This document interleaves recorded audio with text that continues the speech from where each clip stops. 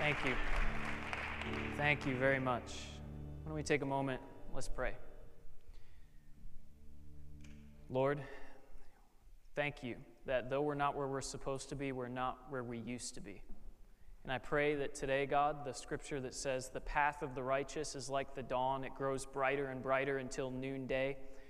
Lord, I pray that you would make people's paths like that they wouldn't look back, but they'd look forward, that you would help them not to look over their shoulder in longing or in bitterness, but to look forward in faith, that you would give encouragement to hearts today.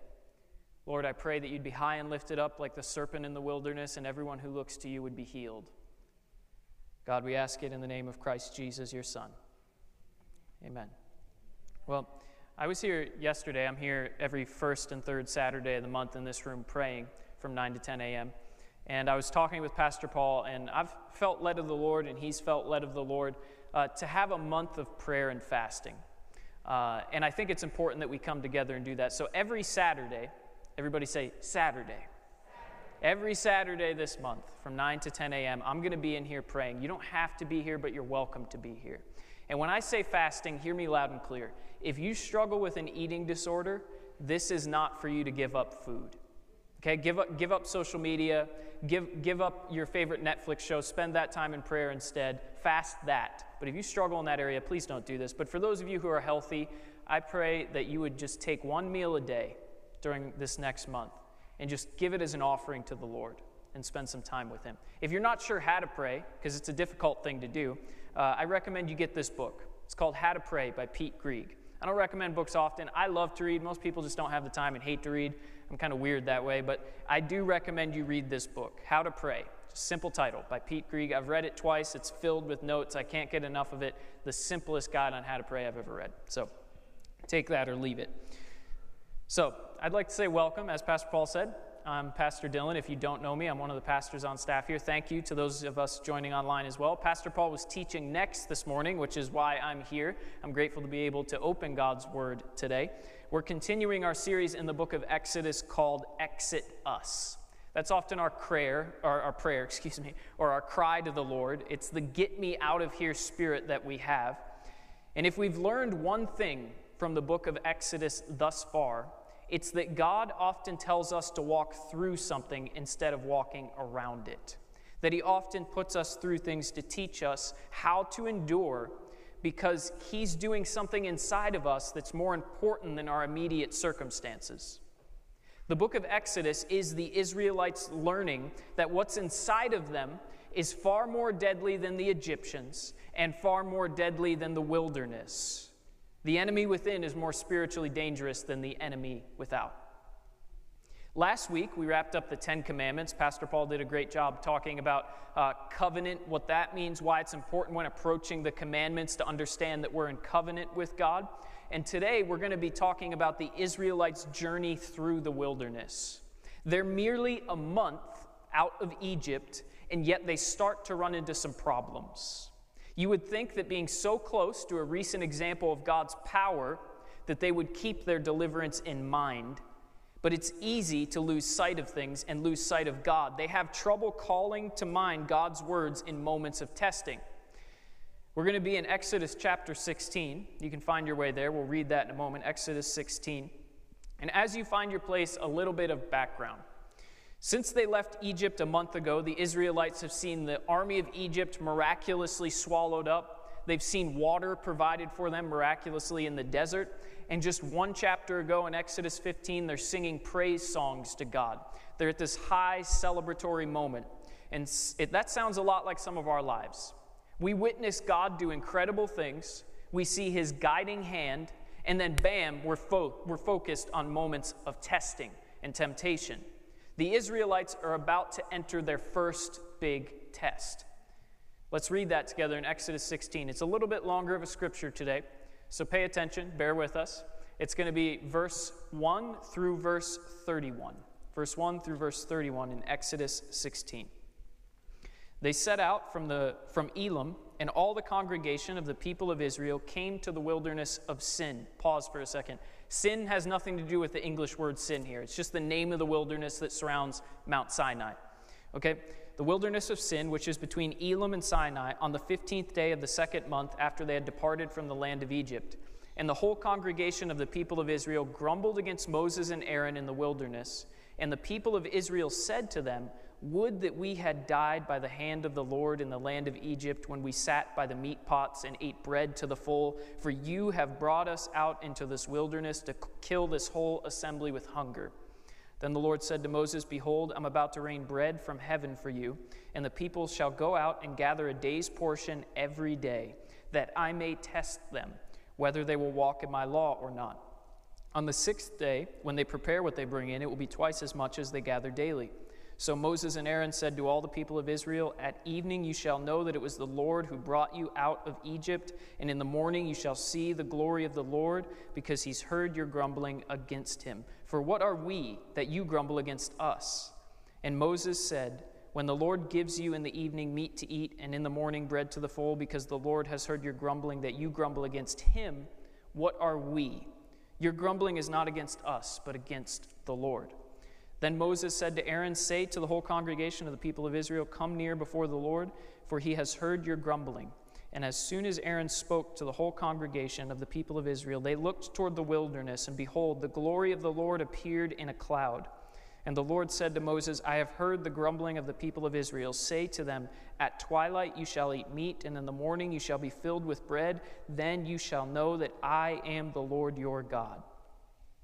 In the evening, quail came up and covered the camp, and in the morning dew lay around the camp. And when the dew had gone up, there was on the face of the wilderness a fine flake-like thing, fine as frost on the ground. When the people of Israel saw it, they said to one another, "What is it?" For they did not know what it was. And Moses said to them, "It is the bread that the Lord has given you to eat. This is what the Lord has commanded. Gather of it, each one of you, as much as he can eat. You shall take an omer," which is about 2 quarts, "according to the number of the persons that each of you has in his tent." And the people of Israel did so. They gathered, some more, some less. And when they measured it with an omer, whoever had much had nothing left over, and whoever gathered little had no lack. Each of them gathered as much as he could eat. And Moses said to them, "Let no one leave any of it over until the morning." But they did not listen to Moses. Some left part of it till the morning, and it bred worms and smelled. And Moses was angry with them. Morning by morning they gathered it, each as much as they could eat. But when the sun grew hot, it melted. On the 6th day, they gathered twice as much bread, 2 omers each. And when all the leaders of the congregation came to Moses, he said to them, "This is what the Lord has commanded. Tomorrow is a day of solemn rest, a holy Sabbath to the Lord. Bake what you will bake, boil what you will boil, and all that is left over lay aside to be kept until the morning." So they laid it aside until the morning as Moses commanded them, and it did not stink, and there were no worms in it. And Moses said, "Eat it today, for today is the Sabbath to the Lord. Today you will not find it in the field. 6 days you shall gather it, but on the 7th, which is a Sabbath, there will be none." On the 7th day some of the people went out to gather, but found none. And the Lord said to Moses, "How long will you refuse to keep my commandments and my laws? See, the Lord has given you the Sabbath. Therefore on the 6th day he gives you bread for 2 days. Remain each of you in his place. Let no one go out of his place on the 7th day." So the people rested on the 7th day. Now the house of Israel called its name manna. It was like coriander seed, white, and the taste of it was like wafers made with honey. Lord, today we ask that your word would accomplish what you intended. You said that your word will never return to you empty. So I pray that it would produce in us what you intend it to produce in us.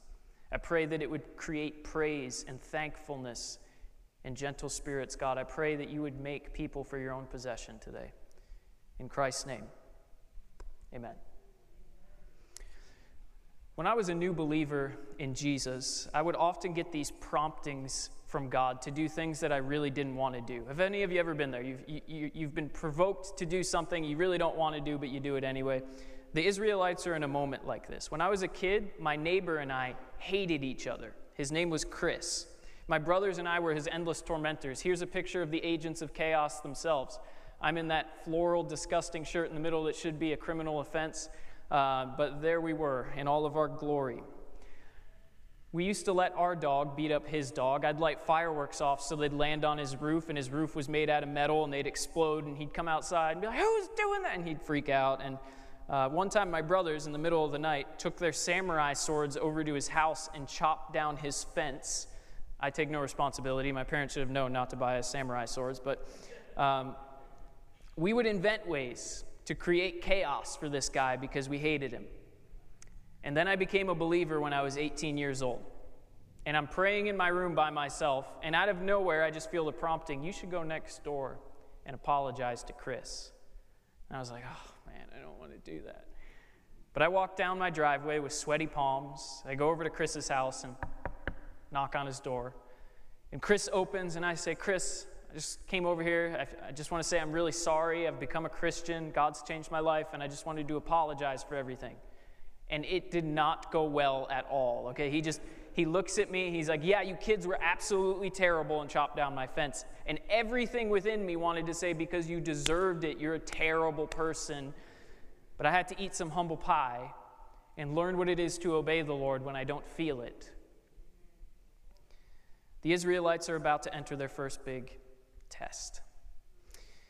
And in these moments, I think this scripture gives us the principles we need to navigate these moments of God's testing. Exodus 16 helps us answer the question, how do you handle testing? Sometimes in the course of our Christian journeys, God will test us. He will put us in situations where we would rather not be. He did it to his son Jesus right after his baptism. The scriptures say the Spirit immediately drove him into the wilderness, and he was in the wilderness 40 days being tempted by Satan. You see, the Holy Spirit drove Jesus into the wilderness to be tested. God leads these Israelites into the wilderness to be tested after a celebratory moment. They're riding this high. They've been delivered from Egypt. They're singing praise songs in Exodus 15. It's after some of our highest moments when we experience God that God will bring us to a moment of testing, not to hurt us, not to tempt us, but to mold us into the people that we should be. There's always a Monday coming after a praise-filled Sunday. And one of my jobs as one of the pastors of this church is to equip you with God's word so that you can be joyful on the mountain or in the valley, whether you're in a celebratory moment or whether you're in a moment of testing, that you can learn to say, along with the Apostle Paul, I have learned the secret of facing plenty and hunger, abundance and need. I can do all things through Christ who strengthens me. Listen to verses 2 and 3. The whole congregation of the people of Israel grumbled against Moses and Aaron in the wilderness, and the people said to them, would that we had died by the hand of the Lord in Egypt when we sat by the meat pots and ate bread to the full. For you've brought us into the wilderness to kill this whole assembly with hunger. Ouch. Imagine somebody coming up to me and saying, Pastor, I wish I would have died before you baptized me. Let me be really candid with you. Life as a Christian isn't easier, it's harder. But you will find more joy and more meaning with God than you will ever find apart from him. The Israelites here go so far as to say, instead of allowing you to lead us out here to die, we wish God would have killed us when we were comfortable in Egypt. Be careful who you blame, and be careful when you look back over your shoulder, because nostalgia has a way of painting the past in technicolor and painting the future as gray and hopeless. It lies to you. Do not believe it. Ecclesiastes chapter 10 verse 7 says, do not say, why were the former days better than these? For it is not from wisdom that you ask this. In moments of testing, be careful what your hearts meditate on.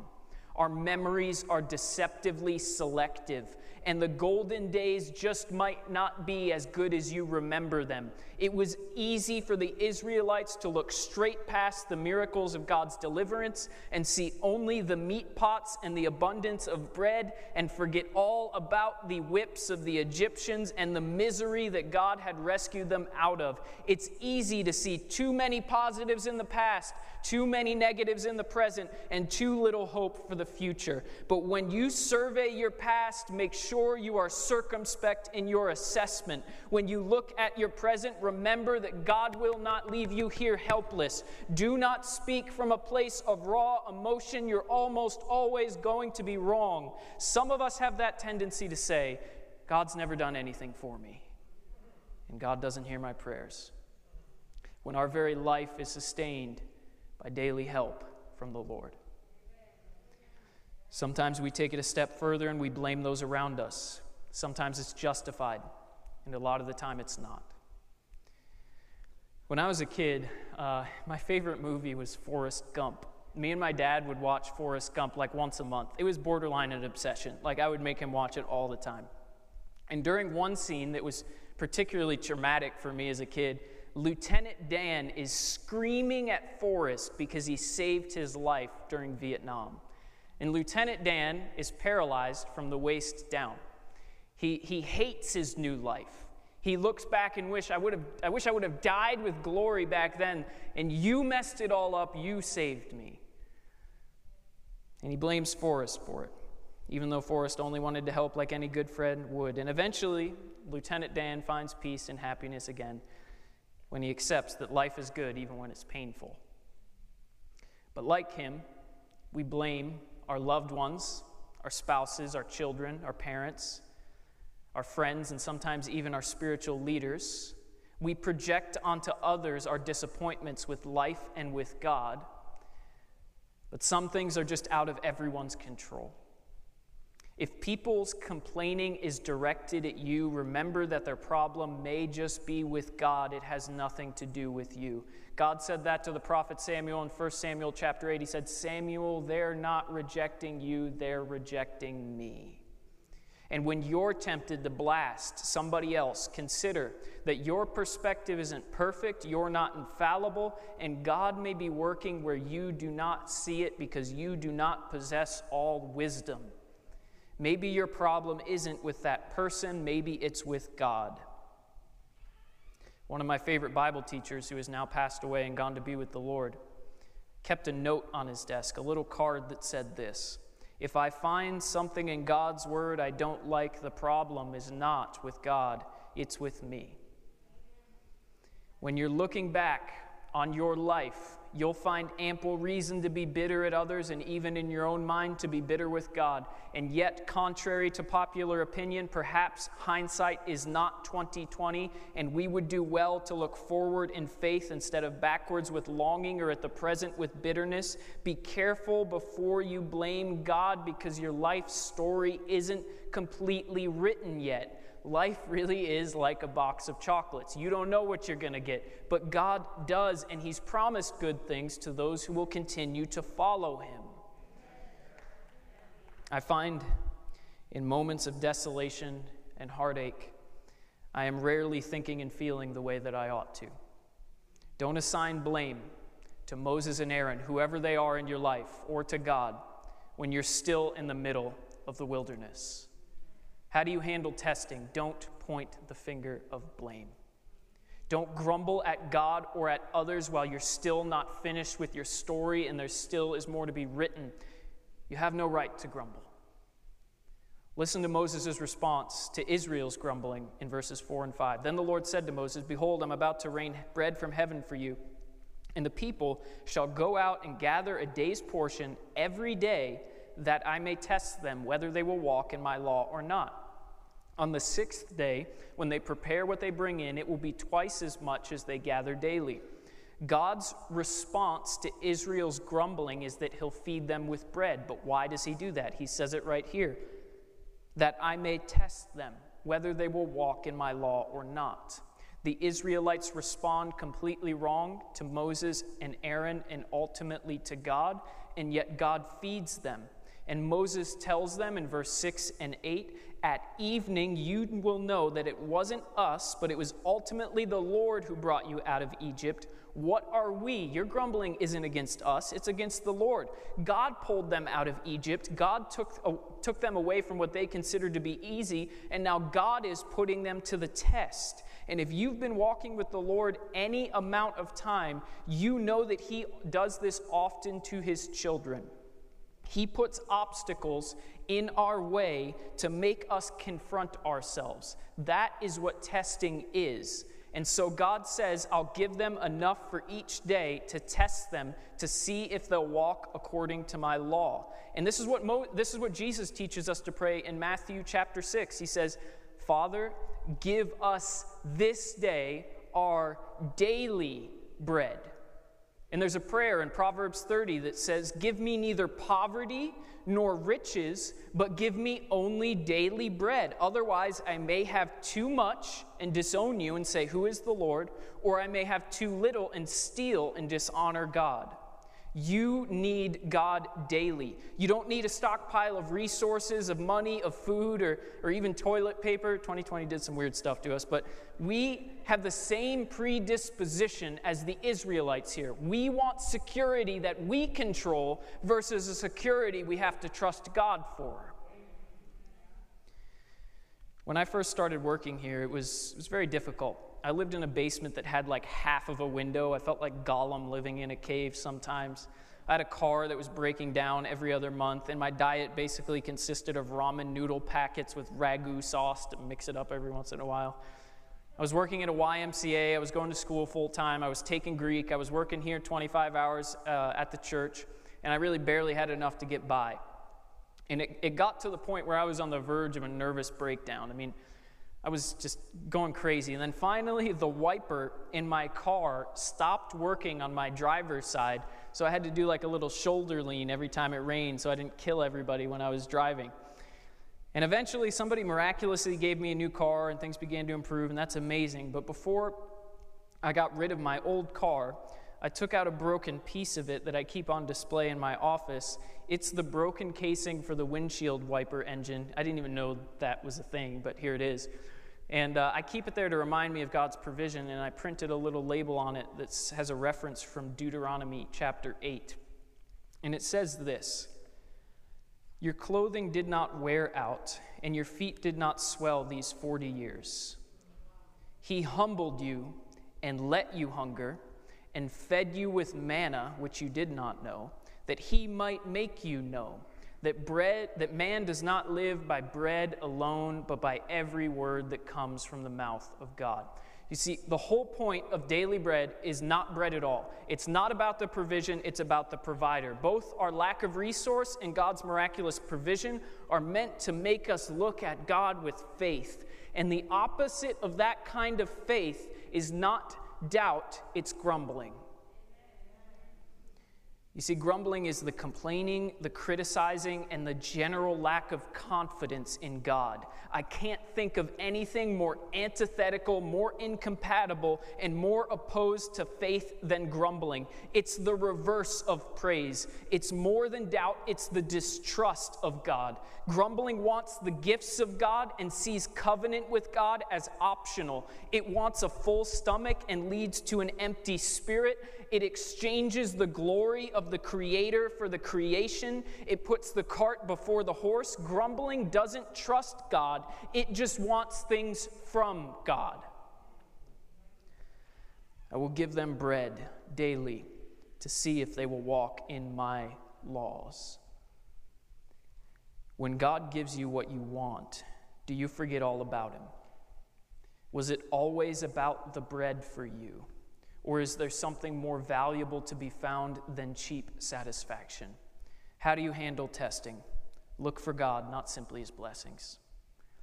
Jesus reiterated this lesson in John chapter 6. He miraculously provides food for 5,000 people, and then the crowds are trying to make him king. They think if he can provide food for us, he's the slot machine that never stops giving. Let's get this party rolling. They chase him across the sea. And he says this to them in John 6, "You're only seeking me because you ate your fill of the loaves instead of the miraculous things I've done. Do not work for the food that perishes, but for the food that endures to eternal life." And the crowds and the religious leaders start to grumble. They have the same response as the Israelites in Exodus 16. Jesus looks at them and says, "Don't labor for food that perishes. I'm the living bread that came down from heaven. If anyone eats this bread, he will live forever. And the bread that I give for the life of the world is my flesh." What he's saying is that God himself in the flesh is the real sustainer of life, not physical provision. And the crowds don't want to hear any of that, so they grumble. They don't want it. They want the bread. It's the same issue the Israelites have, that we have, that the crowds have. They want what God can provide, but they don't trust God himself. even when he's standing in the flesh right in front of them. Sometimes you and I think we'd trust God more if he'd just prove himself, if he'd just appear to us. And yet he does that to the Israelites right here. He appears to them in a glorious cloud, and a couple verses later, they're sinning. Let me translate this a little bit. If you're determined to grumble, complain, and see only what you lack in life, that's all you'll ever see.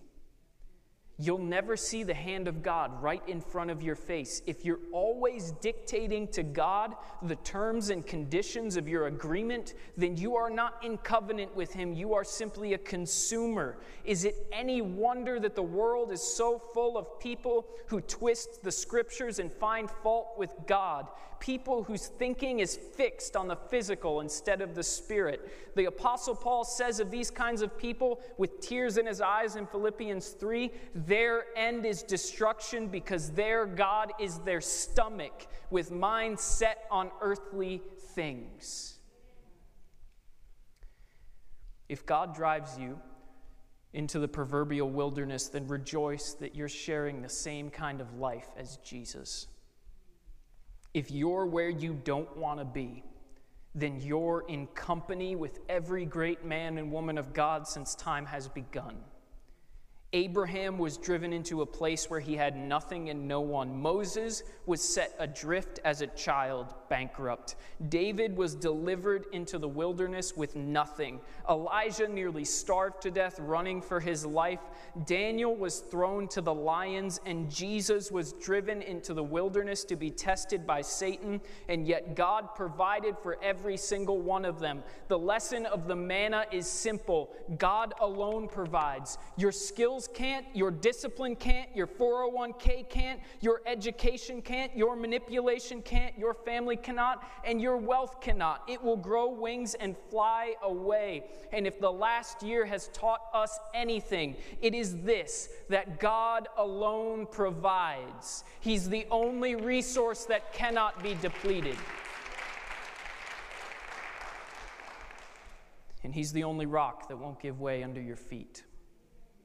He will go to extraordinary lengths to make sure that you learn this lesson so that you do not build your house on the sand, but that you build it on the rock. And if this lesson seems harsh, it's because the consequence of sin is harsher still. He is willing to discipline you now, giving you only daily bread so that you learn deep down in your spirit, man does not live by bread alone, but by every word that comes from the mouth of God. Jesus once rebuked those who were hoarding up possessions for themselves in Luke 12. And he says, take care, and be on guard against all covetousness, for one's life does not consist in the abundance of their possessions. And he told them a parable, saying, the land of a rich man produced much. And he thought to himself, what shall I do? For I have nowhere to store my crops. And he said, I'll do this. I'll tear down my barns and build larger ones and store all my grain there. And I'll say to my soul, eat, drink, and be merry. But God said to him, you fool, this night your soul is required of you, and the things that you've stored up, who do they belong to now? So is the one who lays up treasure for himself and is not rich towards God. Luke 12. How do you handle testing? I can't say it enough. Look for God and not his blessings. Otherwise, the blessings of this life may end up being curses for you, and your possessions can take possession of you. So be generous. And if you've never learned the practice of giving, start doing it. Tithe. Give to missions. Go above and beyond.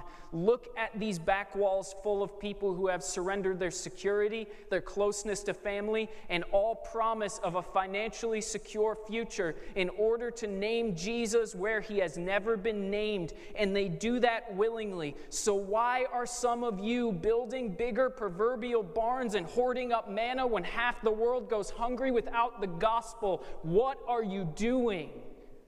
I am no televangelist fraud looking to defraud you. I am one of your pastors, and I stand here because I care.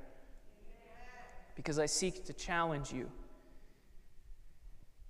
to not store up treasures for yourself and not collect more manna than you need.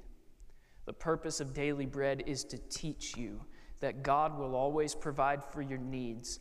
Don't trust in riches, trust the Lord. I challenge you to begin giving, begin tithing, and see if God doesn't provide above and beyond what you ask and think. Be generous and look to God, and He'll provide for what you need. Take Him at His word, collect only what you need, and see if He doesn't bless you in innumerable ways beyond something as cheap and common as bread and money. Take Him at His word, because I would hate for you to be like Esau, trading his eternity for a cup of soup. But just like you and I, the Israelites have a tough time taking God at His word. God tells Moses to say to the Israelites, "Let no one leave any of it till morning." But they did not listen. Some of them left part of it till the morning, and it bred worms and smelled, and Moses was angry. The people also don't listen to God regarding the Sabbath and try to work on it. And He responds in verse 28 and 29, "How long will you refuse to keep my commandments and laws? See, the Lord has given you the Sabbath. Therefore He gives you enough bread for 2 days. Remain each of you in his place. Let no one go out of his place on the seventh day." And in verse 30, the people finally get it, and they take a rest, and they stop trying to collect. I'm going to call the worship team back at this time. Listen to me. The lesson of manna is not simply about present provision. It's about future promise. You see, God provides enough manna for 2 days and gives instructions on how to preserve it, and He provides food ahead of time so they can obey the Sabbath, but He hints at something else that's easy to miss. And I want you to listen very closely to verse 31. Listen to this. "Now the house of Israel called the name of the bread manna. It was like coriander seed, white, and the taste of it was like wafers made with honey." In that little verse, God gives us a hint that the manna He gives is more than about the present. It's about the future. You see, at the beginning of this book, the book of Exodus, in chapter 3, you might have heard of this story in the past, maybe you haven't. God speaks to Moses out of a burning bush. And when God speaks to him, He gives him this promise in verse 17. "I will bring you up out of the affliction of Egypt to a land flowing with milk and honey." And I can't help but wonder if Moses didn't smile to himself the first time he tasted that wafer. It was the taste of honey. It was a reminder of the promise. Sometimes God gives us reminders, encouragements that even though we're not where we're supposed to be yet, He's bringing us there. The manna was literally a foretaste of the promised land. And the manna only stops coming when their feet are planted in the promised land. And here's the joy in all of this. They failed test after test, and yet God gives them a taste of what's ahead for them. So if you feel like you've blown it, you've sinned too much, and you've missed the lesson, don't despair, because God is merciful, and each new day brings new mercies and fresh bread for those who will trust the Lord. There is promise ahead for you. So if you've fallen, get back up and taste and see that the Lord is good. How do you handle testing? You keep walking towards promise. If you failed a test recently, then this is a very important moment for you, because how you handle failure is every bit of importance as how you handle success. In one of my journals, I have a list of all the times that God has come through for me. And when I feel down, I reread them and recall to mind the little encouragements, the little foretastes He's given me of what's to come. Don't grumble about your past and your present. Reread them as a testament of what's coming in your future. As Psalm 107:9 says, He satisfies the longing soul, and the hungry soul He fills with good things. And as we take communion in just a moment, it's a foretaste of resurrection. For those of you joining us online, you can be spiritually united with this, even though physically separate. And if you didn't receive one of these coming in, just leave your hand up, and the ushers will get to you in just a moment. You see, instead of tasting like honey, this taste reminds us of the death of our Lord. It is simultaneously a bitter and a sweet emblem. It reminds us that we were provided with living bread at a cost that doesn't perish. It reminds us that just like Jesus, even if you suffer, you will live again on this earth in resurrection. And if we believe in the bread that comes down from heaven, Jesus himself says in John 11, "Whoever believes in me, though they die, yet will they live. And everyone who believes in me shall never die." If you're suffering, this is your foretaste of peace. If you've lost someone, this is your foretaste of reunification. It's your taste of healing, forgiveness, redemption, and wholeness. Bless the Lord, O my soul, and forget not all of his benefits, who forgives all of your diseases, who heals all of your iniquities, who redeems your life from the pit. If you are broken, this is your foretaste of wholeness. You have this promise within you. The promise that Jesus made that those who are in him will make it safely into the kingdom, and you will be protected from the touch of the evil one.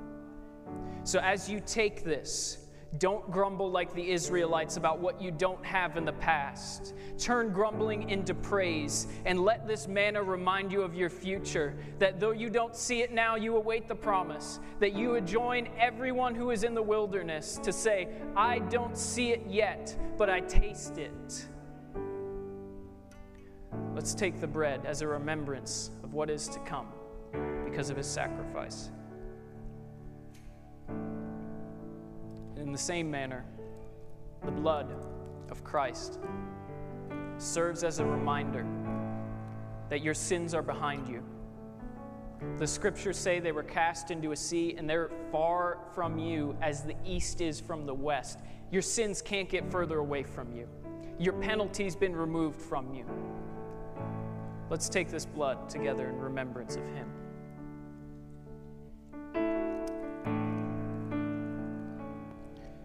We're going to worship again in just a moment.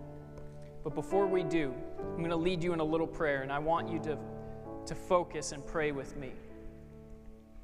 Let's raise our hands to the Lord. Father, we turn our grumbling into praise. Where the Israelites' praise turned into grumbling, I pray that you would reverse the curse for us. Father, I pray that you would turn grumbling and complaining into shouts of praise, because you have sustained us through what's unsustainable, God. We declare to you that better things are ahead for us than anything that's behind us. I pray, Lord, that you would bless these people, keep them, make your face shine upon them, and show them that there is promise ahead for them. I pray you would give them a foretaste of it in the present, God, that they would experience the kingdom now as in anticipation of the kingdom that is to come. God, I pray you'd bless them, that your Spirit would be upon them, and that you would keep them. In the matchless name of Christ Jesus, we pray. Amen.